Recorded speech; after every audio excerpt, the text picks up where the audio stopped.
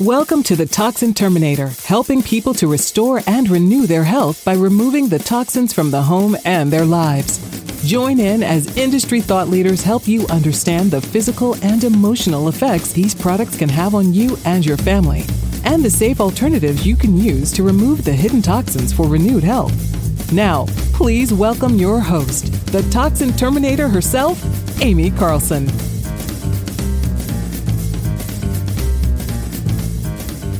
And welcome. I am so excited to have our next guest on the show. You know, there's a syndrome out there, and I don't know if you've all heard about it, but it's PANS and PANDAS. And boy, do we have the expert going to be talking to you tonight. He is a board-certified physician in emergency medicine, functional medicine, and integrative medicine. He's known as the PANDAS doc. He has an incredible personal story that led him, I believe, down this journey of why he's known as the PANDAS doc, and I'm going to let him share that story. And I love that he's a veteran. We're all going to thank him, and because he served our country. And there was something else. Oh, he's got a huge story about what he feels is kind of the problem, and I'm going to be asking for his tips and what we need to do to kind of change the whole realm of healthcare and how we can make it better, because there's things as the patient that we can do that'll certainly help our physicians out. So welcome to the show, Dr. Scott Antione. Thank you for being here. Oh, thank you so mumuch. My pleasure. You bet. So I forgot to mention that he's also now got on his shirt collar the lobbyist claim.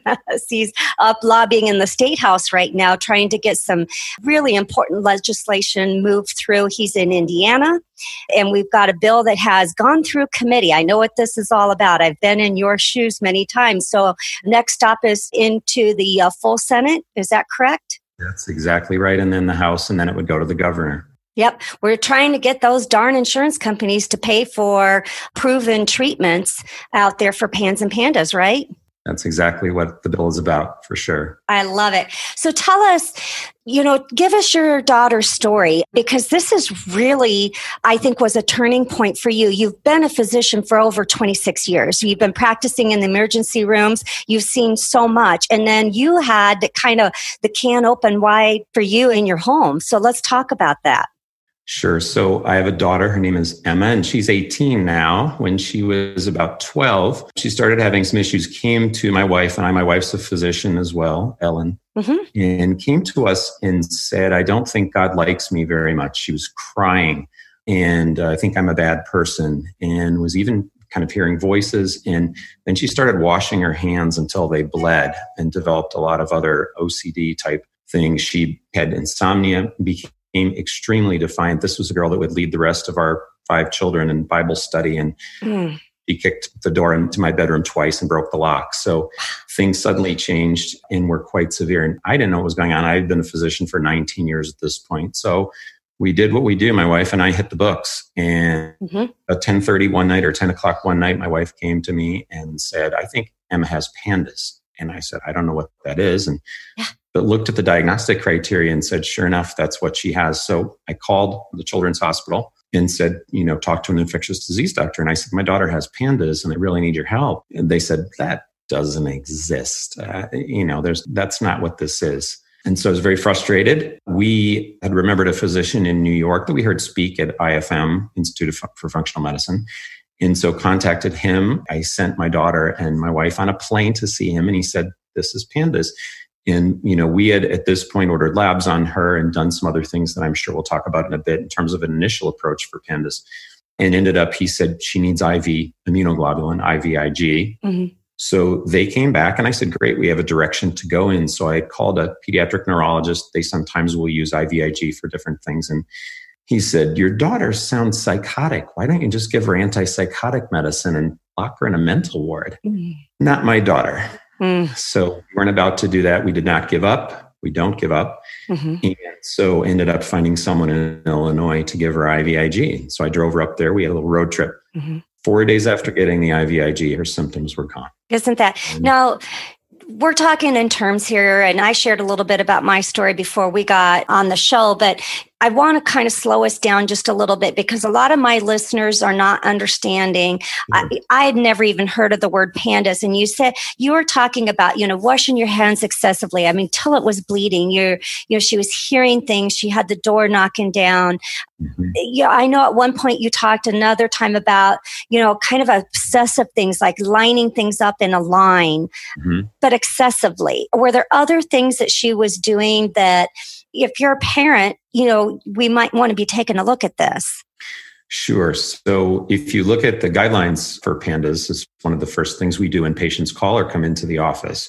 So what they've identified through the National Institute of Health, they've come up with criteria. And so basically children between the age of about 3 and puberty will develop usually one of 2 major criteria. They'll either develop obsessive compulsive disorder, mm-hmm. pretty severe, will be very sudden in onset, or they'll develop restrictive eating.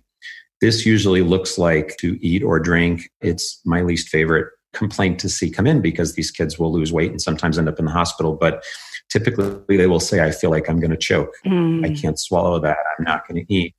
It's different from an anorexia type presentation. And a lot of these kids will, rightly so, end up going to the children's hospital and getting a scope to make sure it's not a tumor or a neurologic issue or anything like that. But so one of those 2 things, either severe sudden onset OCD or severe sudden onset restrictive eating disorder. Okay. And then there are minor criteria. So to be diagnosed with pandas or PANS, and we'll talk about the difference in a second, but to be diagnosed, typically you would have either OCD or restrictive eating or both sometimes. Mm-hmm. And then you would have one of the following criteria. And so they are anxiety or depression, poor performance in school, somatic complaints. And those are things like bedwetting, losing control of urine during the daytime, a sudden onset severe urge, having to go to the bathroom multiple times per hour. Once again, we check these kids for urinary tract infection, but it ends up being kind of a difficult, and you'll see children that are 12 years old that have been potty trained, obviously, for years that will wet their pants. You'll also see pretty severe defiance, although in my personal opinion, a lot of the defiance you see is related to OCD and kids that are just terrified to do what you're asking them to do. And you will also see facial tics. So This was first identified. That's how they found the link. And so you'll see all those criteria, and a lot of times children will have all of those. Another big tip-off is about 40% to 50% of these kids will have some evidence of autoimmunity on their blood work. They'll have a positive anti-nuclear antibody, which is an ANA. You'll see that sometimes with lupus or other autoimmune conditions. And so a lot of times they'll have that. And interestingly, 90% of them or so will have a parent with an autoimmune disease or a first-degree relative. Mm-hmm. So once you see that picture, and when you've seen enough of these kids, it's really alarming. It's sudden. I know for my daughter, she was my wife's best buddy. They were in bed together doing Bible study and watching TV and cutting coupons and doing things. And it was just like one day she was gone. Yeah. Gone. And you'll hear parents say that commonly. They felt like their child was gone and replaced by an alien or another child. And you can kind of tell when you look at pictures of these kids. You'll see a before they got sick picture and after, and they look very vacant. So that's kind of what you'll see. Right. So PANDAS is pediatric autoimmune neuropsychiatric disorder associated with strep. It was the first thing that was found. We've known for years, sometimes after people get a strep infection, they can have an autoimmune reaction. Sometimes it can affect the kidneys, sometimes the heart, what's called rheumatic fever. And some of those folks that got rheumatic fever would get a type of a tic disorder, and it was called Sydenham's chorea. And it was a really violent, they would kind of jerk their arms or jerk their heads, have difficulty walking. And we've known, since the 18 or early 1900s, that's caused after having a strep infection. And when we also know with Sydenham's chorea from strep, these kids would also have OCD. Mm-hmm. And so people at the National Institute of Health, Dr. Susan Sweeto, put the picture together and said, maybe this sudden onset thing we're starting to see with all of these other symptoms is related to strep.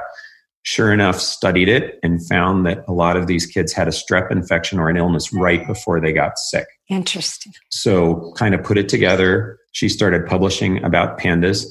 And it was difficult for the mainstream medicine kind of to accept because a lot of kids, as we talked before we got on, a lot of kids get strep. Why don't, more of them get this PANDAS? Right. And, as we had talked about as well, we live in an increasingly toxic world. So obviously we'll talk about that in a bit. about how that affects the immune system and sets these kids. After a while, they started getting some of these kids with this same syndrome, but they could never find the strep. They're doing strep tests and antibody tests in their blood and all sorts of things and couldn't find it. They started finding other things, viruses like varicella, which causes chickenpox, or they were finding mycoplasma, which is another type of bacteria, causes typically walking pneumonia or respiratory issues. Okay. And they surmised that there were kids that it wasn't strep that was causing this. They've also think they've made a link to Lyme disease. It's kind of a weak link. We've certainly seen it in our practice, but they decided then to call it pediatric acute onset neuropsychiatric syndrome, which is PANS. And so that's the term we have a tendency to use a lot, because when we see these kids, often it's months after they've had the event. We really don't know if it was strep. And so we do a pretty comprehensive medical workup to look for other infectious diseases or other toxins and things. That's really interesting. And when we get into talking about the treatment, but, I think one of your big things here is there's so many different directions that we can go here right now. So we've got kids who have, but only 40% are finding that there's some sort of autoimmune deficiency within the body. That's having a positive ANA. There are other autoimmune tests that we run as well that actually look for antibodies in the blood to different parts of the brain tissue. It's a test called the Cunningham test that we run. And that will actually show antibodies in the blood to certain brain structures, which is exactly the same brain structures involved in Sydenham's chorea from strep. And we found those same antibodies positive in kids with PANS and PANDAS. So the one that's 40% is the anti-nuclear antibody. And that's, like I said, associated with lupus and some other autoimmune diseases. But that kind of, it's not something you typically find in children. So when you start seeing that, you think, wow, there's some sort of autoimmune condition going on. And then when you look for other antibodies to brain structures, like on the Cunningham panel, that's where the pieces are all falling together. And we're really finding evidence. In fact, you can do MRI and PET scans and things and see changes in the parts of the brain that cause this behavior that then go away once these children have been successfully treated. Isn't that crazy? I mean, crazy. It's fascinating. The body is such a miraculous machine. It truly is. The more I dig into it, the more people I talk to, it just is an amazing thing. So what you're saying then is every person who has PANS or PANDAS, there is some sort of immune compromising issue that's happening in their body along with the syndrome. That's right. So What we find is, we'll also check immune globulins in children. So you can do a blood test for IgG, IgM, IgA, different immune globulins. Immune globulins are proteins that are used in different ways by your body. Each one of them is used in a bit of a different way, but they help fight infections. And a lot of times in these kids, we will find low levels of immunoglobulin, or if they've been vaccinated, there are actually titers you can do to see if they have antibodies to diphtheria or tetanus, or a lot of children get a pneumococcal shot.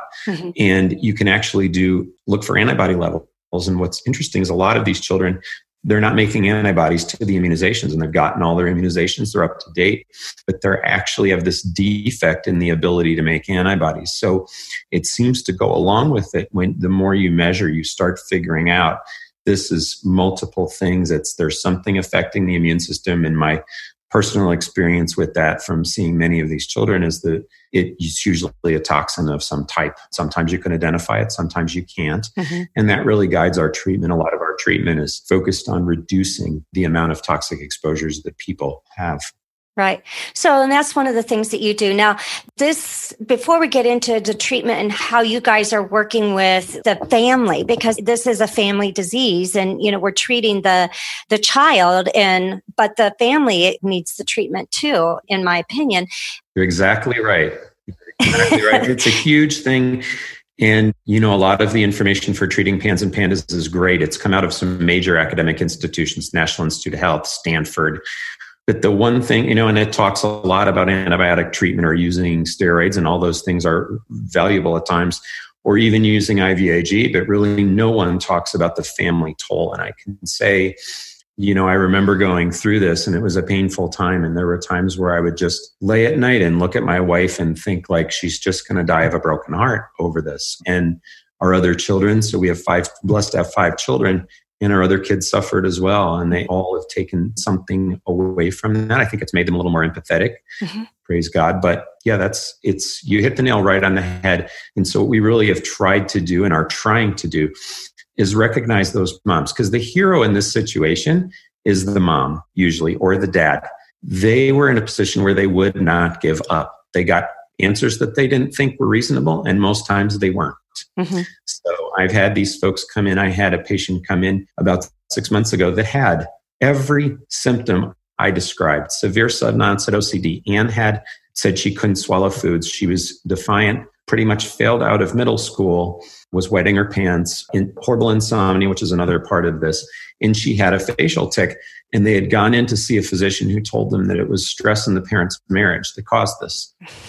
I mean, people already, especially moms, one of my patients actually wrote a great blog called "It's Not Your Fault." And it's because it's something I said to her, and it's something I commonly sit down and say to moms, because these poor moms will come in and a lot of times they've been told, you don't know what's wrong with your child. There's nothing wrong. This is a disciplinary issue, or your child just needs to be heavily medicated for this. Mm-hmm. Or we really don't know what's going on. 58%, the Pandas Network, which is a great resource, website with a lot of support for parents, they did a study and found that 58% of parents of kids with PANS or PANDAS had been ridiculed at some time or told that they were crazy and there was nothing wrong. And it was what happened to me. It was part of our story. And I'm a physician. Right. So you can imagine, I got that answer as a physician, that much more so maybe that other people are getting it from physicians. And I love medicine. I love practicing medicine in the inpatient setting and the outpatient setting. And I have such good friends who are brilliant physicians, and they do a good job. But for some reason, this diagnosis, and it's sort of a complicated story, but it became this controversial thing. And now,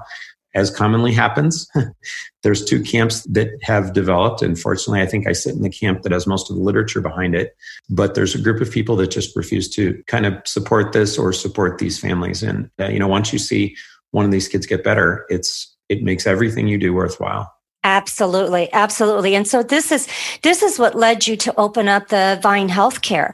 And, and I read all about this. This is a facility that you decided, I don't like the way the insurance-based medical facilities are being forced to be run. And so, your words were, it stops here. It stops with me.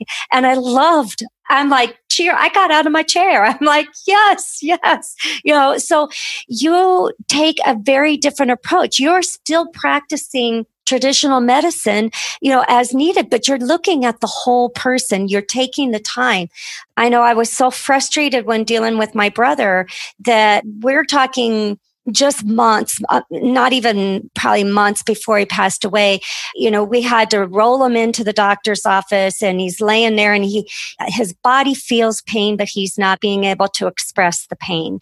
And he's just not cognizant like he was. He's changed because there's diseases that have passed the blood-brain barrier now, and they've changed his personality. Right. And the doctor's in there talking with us, and we're making major decisions for how we're going forward now. And we're talking hospice care and so forth. And his office manager, whoever she was, is knocking on the door, doctor. Mm-hmm. With her watch. And it's like, bless his heart, he didn't bow down to that. And he spent as much time as we needed with him. But I know you felt that, not even as a patient, but also as the doctor, right? It sure is hard. So I can tell you that there's a huge issue with burnout. Physicians now have, I think, the number one spot for suicide in the United States as a profession. And a lot of it, I think, comes from being, in a model that, if it's an insurance-based model, first of all, you are begging and pleading to get the tests as we did. The other part of our story is when we got IVIG, we had to then get it approved. And that was, I think, Ellen on the phone for 6 or 8 hours. And as a physician, kind of arguing with the other physician to get this approved. And so, but that's a big issue. But I really, part of my heart, and I've always said that, I'm interested in really treating these PANDAS patients, but I'm also interested in treating physicians. I have such a spot in my heart for physician burnout, mm-hmm. because a lot of us went into medicine and we were told something, and I've been blessed to be in the ER for 26 years, where it's the closest thing to pure medicine, really, I think, that you can get, because people come in their most dire circumstances at times, mm-hmm. and to be there and step into the gap and help them is really valuable. But a lot of outpatient medicine has exactly what you said. It's turned into, we have friends who are physicians who run their own office and they haven't taken a paycheck in 5 years just to keep the thing running. And they're seeing 40, 50 patients a day. And I can tell you the best physician can't kind of keep on top of patients and do a great job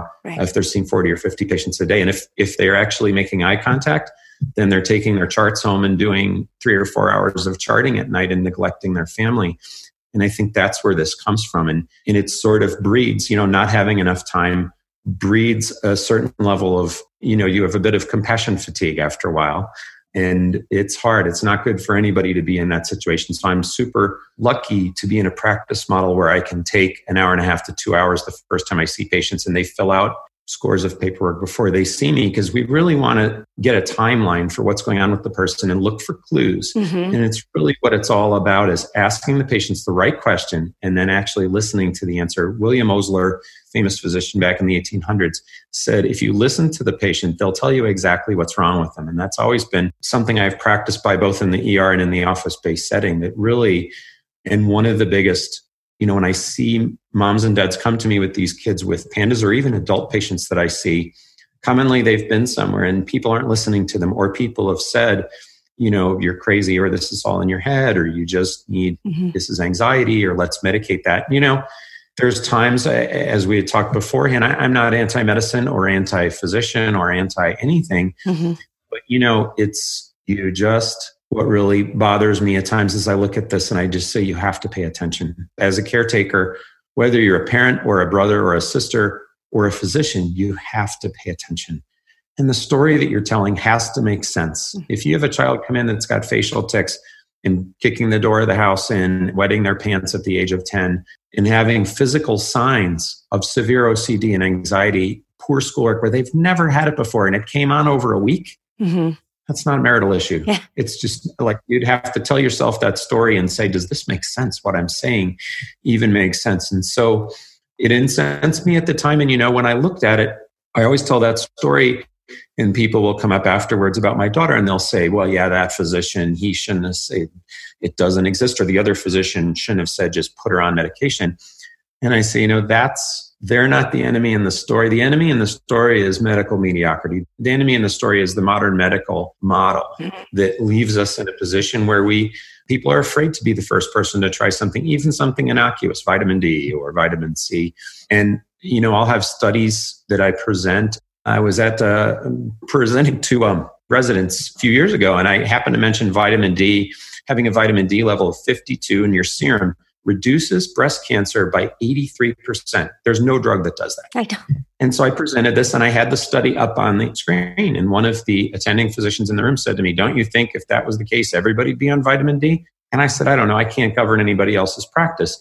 And they really started getting me and said, well, your study only had 300 patients. It should have, 10,000 patients to be a large double-blind placebo-controlled study, at which it's all anecdotal. We've never done that study. So, you have to tell yourself a story that makes sense. And so for something innocuous, unless you have renal disease or whatever else, something as innocuous as vitamin D, if you're seeing, benefits in fertility, reduce colon cancer in men, reduce cardiovascular events and congestive heart failure. Vitamin D is fantastic. It's great for the immune system. So to see something like that and kind of say, I'm going to tie my hands until I see a 10,000 patient study from the Mayo Clinic, that to me is the definition of medical mediocrity. And, I've said we as physicians need to internally police that and just say, we're going to stop this. We're going to stop the underpayment for visits so that we have to be in 40 patients' rooms a day. We're going to be able to have enough time. And it really is a change that comes within. And my good friend Sachin Patel always says something interesting. He says the doctor of the future is the patient. And it's something I think is brilliant. It's something I've seen so much with these patients. I haven't really had one patient that's come in confused about what's wrong with their child. They usually call up and say, I think my child has pandas. And 95% or more of the time, they're exactly right. And they come in with the diagnostic criteria and say, look at my child's schoolwork, look at their artwork, look at what they're doing. And I can see the child having a facial tic in the room with me, not making eye contact, just having this vacant stare. And so that's a brilliant sentiment. And so what we really try and do in our office is really partner with people. As far as I'm concerned, we're sitting at a kitchen table trying to figure out a problem, just as if we're making blueprints to build your house or playing a card game or whatever else. Everybody has a seat at the table, and we collaborate with other practitioners. Everybody has to have a seat at the table, and we need to not make it I'm sitting here in my white coat and I'm going to hand you a prescription and come back in 2 weeks if you're not better. We need to have a dialogue about it and discuss it. And we need to just come from a place and really care about the patient. That's something that my residency directors in residency always said, they said, beware of a patient that you don't like. The patient that comes in that's drunk or disorderly or yelling at you or whatever else in the ER, because you really tend to not, human nature, you tend to maybe not want to give them the level of care that you would. And so I would always tell my residents at St. Francis and Georgia and Philadelphia where I've practiced, I would always tell them, when that drunk guy comes in, assume it's your drunk Uncle Larry. Like it's your turn to take him home from the family reunion. Someone loved him when he was a baby. They were happy to take him home from the hospital. And that's really how I think you have to approach people. And people that come to see us are chronically ill. They've a lot of times been to a lot of physicians. And so I always kind of let them unload a little bit, even if it's, to me, it's just, part of the thing. Yeah. What a fresh approach, because I know, so many people that I see and that I talk to and that I deal with, they're at their wits' end. They're, they don't know where else to turn. They don't know where to go. And I know that you're seeing that as well, that they've been, to, like you just said, many, many specialists. So, God bless you for, recognizing a need and filling it and taking on the system to say, you know what, we, the doctors, we've got to make a change from internally if we want this whole healthcare system to move into a different direction and move the dial. Right. I appreciate that so much. So I'd like to get in and spend a little bit more time talking, because I know there's going to be some parents or a grandmother or an aunt or an uncle listening to this podcast and saying, oh my gosh, my loved one has this type of thing. Now, I'm not advocating that, hey, tell us what we need to do and go out and we can treat ourselves, locally. Mm-hmm. But what are some of the things that you guys will look for and start as like a, base one? We're going to start here. If this doesn't work, we're going to move to here and to here. So what are kind of the methodologies that you work through with this? So we have a pretty similar patient approach. We sat down probably 2 years ago, and Ellen and I sat down and said, what? We're having a lot of success with patients. What is it about this that's working?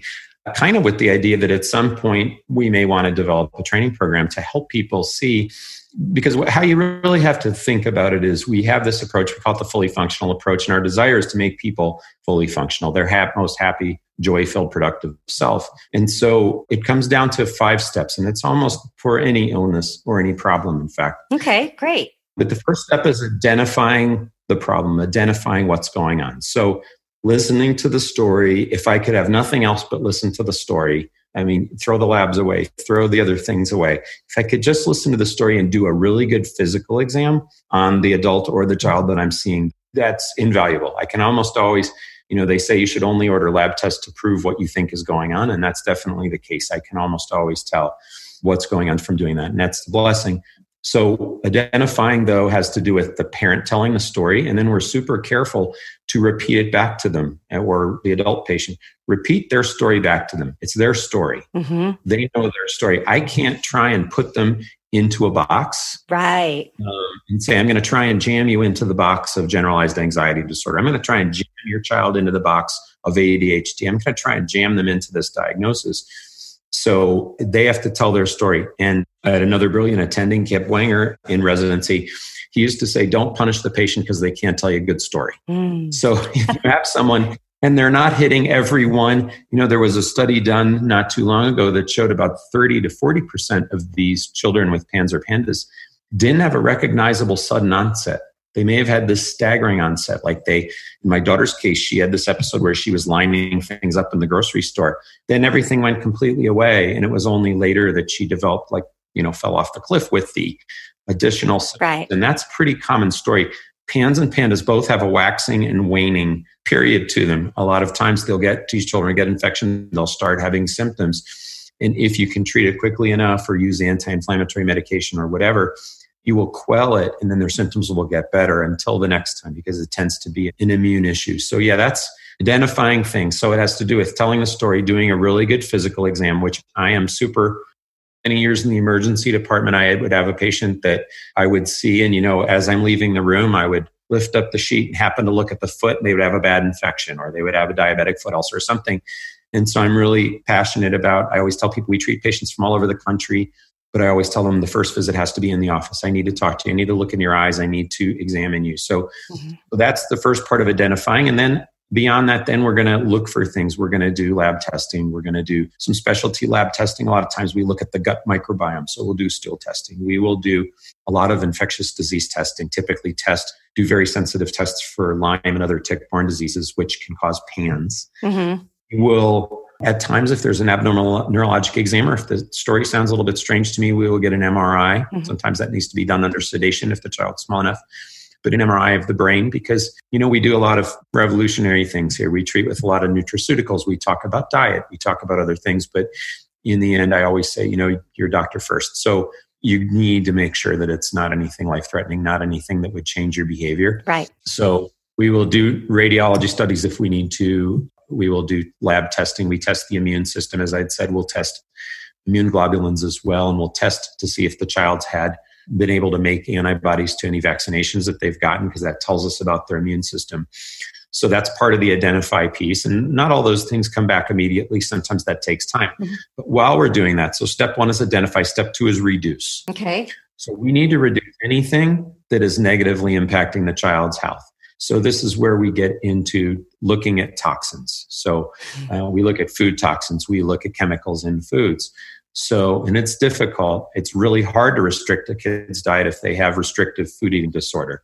And in fact, there are cases where I've said to the parents, feed them what they'll eat. At this point, I want to keep them out of the hospital and not have them have to get a feeding tube in their nose. Yeah. And, it's not, a lot of childhood disorders, if you have simple case of ADHD or insomnia or constipation with the child, a lot of times changing their diet, putting them on an elimination diet, eliminating gluten and dairy and processed foods and sugars, a lot of times will be totally curative.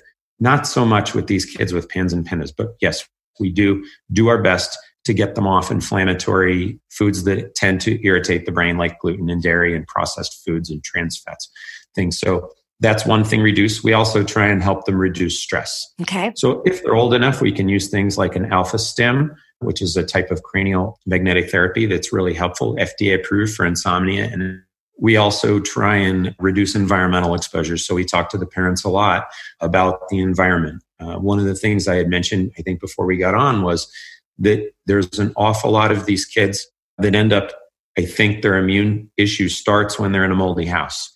Mycotoxins, which are the poisons made by molds, will depress the immune system. In fact, a common mycotoxin that we tend to find in these kids is mycophenolic acid. Okay. Mycophenolic acid is one of the mycotoxins that's produced by molds in water-damaged buildings. And it is actually a drug. So mycophenolic acid is Cellcept. Cellcept is a drug that physicians give patients with organ transplants so that they don't reject the organ, because it depresses the immune system. So we also will see it with heavy metals and other industrial toxins. So the talk I have with the parents is part of the identify piece is we'll usually check for urine mycotoxins in the children. We'll have parents test their home for mycotoxins. And also if we're suspicious or if something comes back, we will have the parents make sure they get a mold inspection by a qualified mold inspector. Whole other topic, because that can be tricky. But this is part of reducing, making sure we're reducing. And we sometimes have to write notes for these children for their schools, because these kids cannot sit in class. They'll have anxiety attacks. They'll have severe OCD. They'll be ridiculed by other students. Sometimes they'll have vocal tics, almost looking like Tourette's syndrome. Right. So there are times when we have to reduce school exposure, and not the end of the world. I always tell the parents that it's, if they miss a semester of 6th grade, they'll make it up. Do you guys take a look at, I'm just brains rolling here. Yeah. Do you guys have them look at fragrance in the home? Oh, we sure do. We sure do. Okay. We always talk about fragrances. In fact, a lot of these children, as they get older, so if you see a child with PANS or PANDAS and they're maybe over 12 or so, a lot of them tend to develop multiple chemical sensitivities, which we see in our adult patients with both mold exposure as well as tick-borne disease. So they tend to be so in our office, I don't wear cologne. Mm-hmm. None of our people in our office wear cologne or perfume. We all use unscented natural deodorant and so limited beauty products. And we try and be really conscious of that and talk to parents about that, about things in the home, persistent organic pollutants, plastics, all of those things. We try and be really cognizant of that. But you're exactly right, because those things, adults or children, when they get multiple chemical sensitivities, that chemical sensitivity is a normal reaction, but to something benign. And we're talking about, in my research, I found that, you want to make sure that you're getting things that are fragrance free, not, right. Unscented is still being chemically altered to cover up the smell, right. And it's in your laundry, and so right. You're wearing that, you're covering yourself up with it. It's in the cleaning products, it's in your shampoos, it's in your lotions, it's in so many things, so that they can, know, hey, go through these items, because fragrance is a neurotoxin and we're dealing with a neurotoxicity as well as, any kind of a toxin into the body. So good, you're already on it. Well, you're exactly right. So they're actually with mycotoxins. So your olfactory bulb, where you smell, that is the closest peripheral nerve that goes into your brain. It's the shortest nerve to get it immediately into your brain.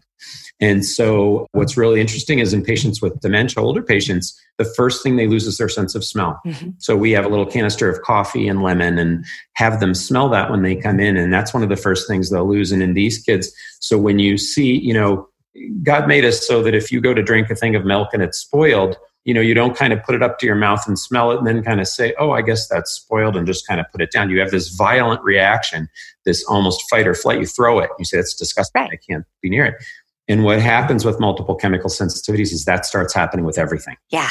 And soon it's like, I can't go into the bank because they have an air freshener hanging across the bank. But you're right. These things are toxins. These things are affecting the immune system. And not only do we have these toxins affecting the immune system, but we have so many toxins that I tell patients your immune system's job is to test what comes into you, whether it's in your nose or in your ears, to be honest, but also in things that you touch. And we all day long take antigens, put them in our mouth and swallow them. Mm-hmm. And so your brain has to say, you are not you. And then it has to say it's good or bad. And if it's bad, it has to mount a response to it. And so, we are so bombarded with this that your body has no choice but to just keep making immune reactions to it. So, when I was young and I went into school, I could bring cookies or cupcakes or whatever. You can't now because everyone's got a peanut allergy or, they have celiac disease. And these diseases, it's been postulated, it's called TILT, actually, toxin-induced loss of tolerance. The idea that all of these toxins have caused us to lose our ability to discern. And, when your body's being overrun, just like if you're in a military compound, it's being overrun, you have to defend against everything. You don't have time to sort it out and say, who's my friend and who's not. And that's what these kids, so when we do allergy and sensitivity testing, it's amazing to me. These kids a lot of times will have 12 food allergies and they've never had a problem their entire life, but their immune system gets so off balance. They not only have an immune deficiency, but they have this hyperimmunity when it comes to foods or fragrances or air pollutants, markers, things they touch. We're very careful about that in our office, having the best non-toxic things that we can find. You had we could do a whole nother episode on just that last little segment that you talked about, because that's what people don't understand is that there's, getting toxins in the body. And yes, our body's naturally made to deplete the toxins out, to get rid of them. We have great filtering systems built in, but we are overloaded and they don't understand what the body's response to that is. So you just touched on a whole nother arena there. But okay, we've gotten 2 and we got to get through the last 3 here of your 5 approach, so I'd like to keep going. Sure. So identify is the first. Right. The second is reduce. The third is optimize detoxification. So, as you just said, you took my line straight out, which is we are natural detoxifiers. So we pee, poop, and sweat things out. Sleep and dreaming is a mental detox. And as you know, there are ways that you can increase your ability to detoxify. So we recommend lymphatic drainage massage to our patients, as well as dry brushing. We recommend sauna to our patients. And then we take advantage of our own ability with nutraceuticals to increase our liver's ability to detox. So things like methylsulfonylmethane or indole-3-carbinol, which are found in broccoli. Broccoli is awesome for detox. And we also use glutathione. Glutathione is particularly good if people have issues with mycotoxins from mold exposure. It really helps. What you had just said was interesting about this overload, working in the ER for years. Back in the 80s, 70s, and 80s, people would die from Tylenol overdoses if they would be suicidal. They would take so much Tylenol, it would overwhelm their liver's normal ability. They would then detoxify the Tylenol level down another pathway, which would make formic acid. They'd go into liver failure and die. Well, now what we do when someone comes in, almost no one dies of a Tylenol overdose. We give them IV N-acetylcysteine, NAC, which a lot of people take, and NAC makes glutathione. And so if someone comes in, they can take 3 bottles of Tylenol, but if you give them NAC through their IV, it'll make enough glutathione to get rid of the rest of that Tylenol. So we use glutathione. We also use some binders to help remove mycotoxins. So things like charcoal and clay, chlorella, if it's from a clean source. We try not to use spirulina. A lot of that's contaminated with heavy metals. So those are some things that we do optimizing detoxification. The fourth step is support. And this, I think, is the most crucial. So we support the immune system. One of the ways we do that is by using low-dose naltrexone. So low-dose naltrexone is something that's supplied by the compounding pharmacy, and we dose it based on weight and age. And it can be used topically as well as orally. Usually we will use it orally. And so briefly, naloxone, a lot of people are familiar with Narcan. Police officers and paramedics carry it. When people overdose on narcotics out of the hospital, they're given this, and they immediately wake up and start breathing. It reverses all of the narcotics receptors in their bodies. Well, it's not absorbed well orally, so they come up with naltrexone. That's used in adults to prevent opiate use disorder and also to prevent people from drinking too much alcohol. It's used in addiction treatment. But researchers found years ago in small doses for adults, like 4.5 milligrams, what low-dose naltrexone does is it stabilizes the immune system. It also releases natural endorphins, which helps greatly with pain. So we first started using LDN several years ago for patients with other autoimmune diseases, Crohn's disease, ulcerative colitis, lupus, psoriasis, and psoriatic arthritis, things like this, really painful conditions, Raynaud's. And it's amazing because it would straighten out their immune system. And so it seems to work the same way in these children with PANDAS, which will make them, in PANS, they will not be as reactive to antigens, and yet it will boost their immunity. So it's almost like an adaptogen you would take for your adrenal glands, where if you're too high, it makes you low. If it's too low, it brings it up. So low-dose naltrexone really works well. It's one of the things we do to support the immune system. We use medications at times to support the immune system. We try and support the body, make sure these children are getting enough nutrients, especially if they have restricted diet. Yeah. So we will try and make sure they have enough antioxidants, enough protein, vital. Protein is number one requirement for longevity in adults and children. So protein, we'll take a look at that. And then the other piece of support is social support for the family. So having them talk to our health coaches. Health coaches are particularly good at helping with stress reduction. So a lot of times, even if they're going in to see our health coach and they're not particularly modifying a whole bunch of the child's diet, it's just to let the mom or the dad kind of vent and talk and help give them some solutions to help them get through it. And then finally, our fifth pillar is a personalized plan, because everyone's different. It's one of the things that makes PANS and PANDAS a little difficult to study because there are different causes. One child might have Lyme, another might have Bartonella, another tick-borne disease. Someone might have mycoplasma. And children, we've been unable to find the pathogen other than they have a whole lot of mold in their house. So that may be something itself that lends to PANS. That's something that we're all kind of looking at a national level. So that's our basic approach.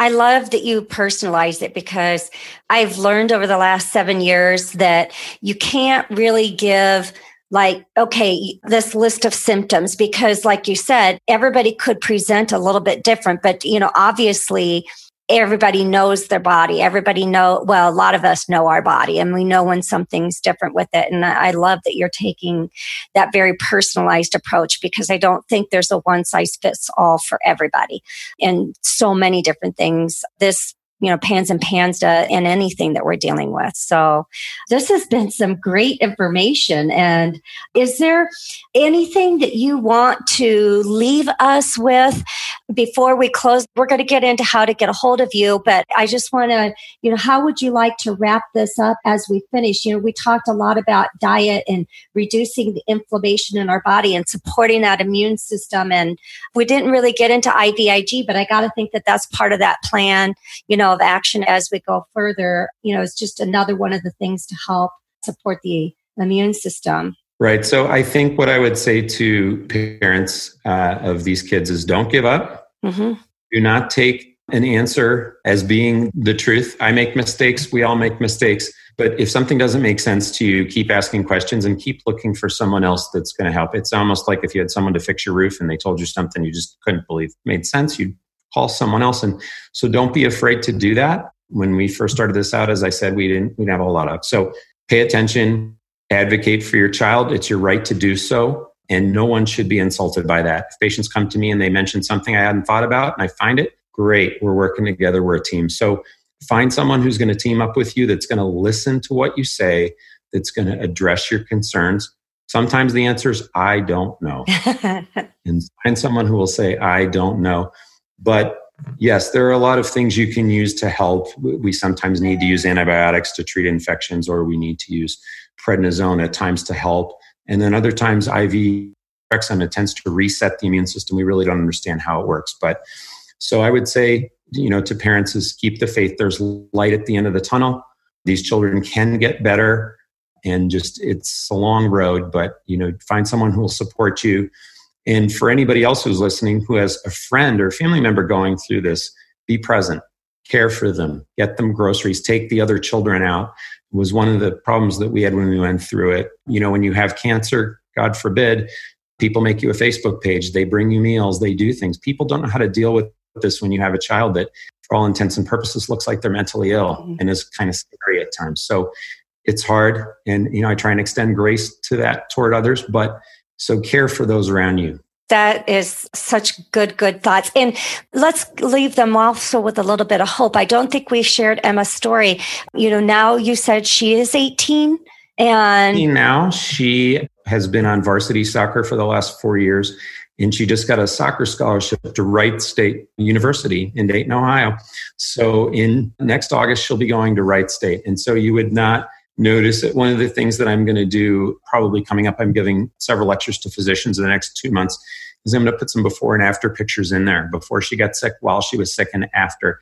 And it's amazing to look at the after pictures. Even we had one just recently when she was all dressed up and going someplace, but the light is back in her eyes and she's a totally different person. It's caused a little bit of issues academically. She struggles more than she did. She used to be a straight A student. She has to work for it now. Mm-hmm. And she also likes to talk to other kids that are going through this. I've actually put her on FaceTime when I've had a patient in the office, a child, and said, Emma, tell them your story. And she'll talk to them. She likes to encourage others. Nothing is more helpful and supportive than for them to be able to talk one-on-one with each other like that. I think that is absolutely phenomenal that she's willing to do that. And so that's, a light at the end of the tunnel as well.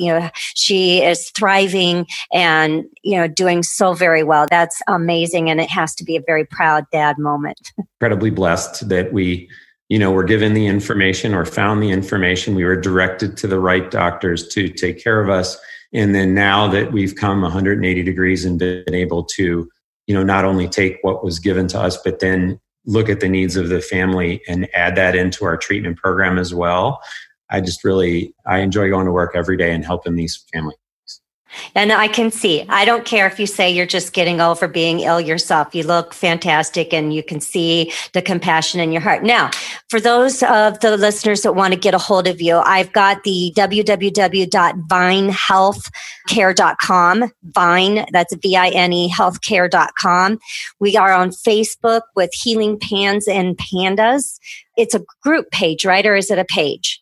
That's a page, although okay. We're planning the first half of this year in establishing some private groups for parents to offer support, information, and probably we'll even have a portion of the program that's virtual office hours where Dr. Allen or I can sit down with them and answer questions just like we're doing now.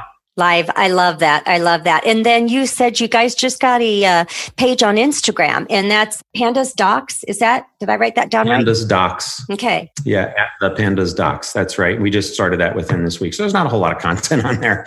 But, everybody's differently. Some people gravitate to Instagram, some to Facebook, and we're really passionate about getting the message out. Absolutely. Well, I thank you so much for coming on. I thank you for sharing your powerful story, and you can just tell you're really wanting to make a difference in the world. So we appreciate all your insight and wisdom and education. Thank you. Thank you so much. It's been my pleasure. That's all for this episode of The Toxin Terminator, and we hope we've helped you remove the hidden toxins in your life for renewed health. If you're looking to continue your journey towards full rejuvenation, reach out to Amy directly by visiting amycarlson.com for your own one-on-one chat session, as well as your free toxic risk assessment. That's AIMEEcarlson.com. And remember, you are just one small change away from renewed health.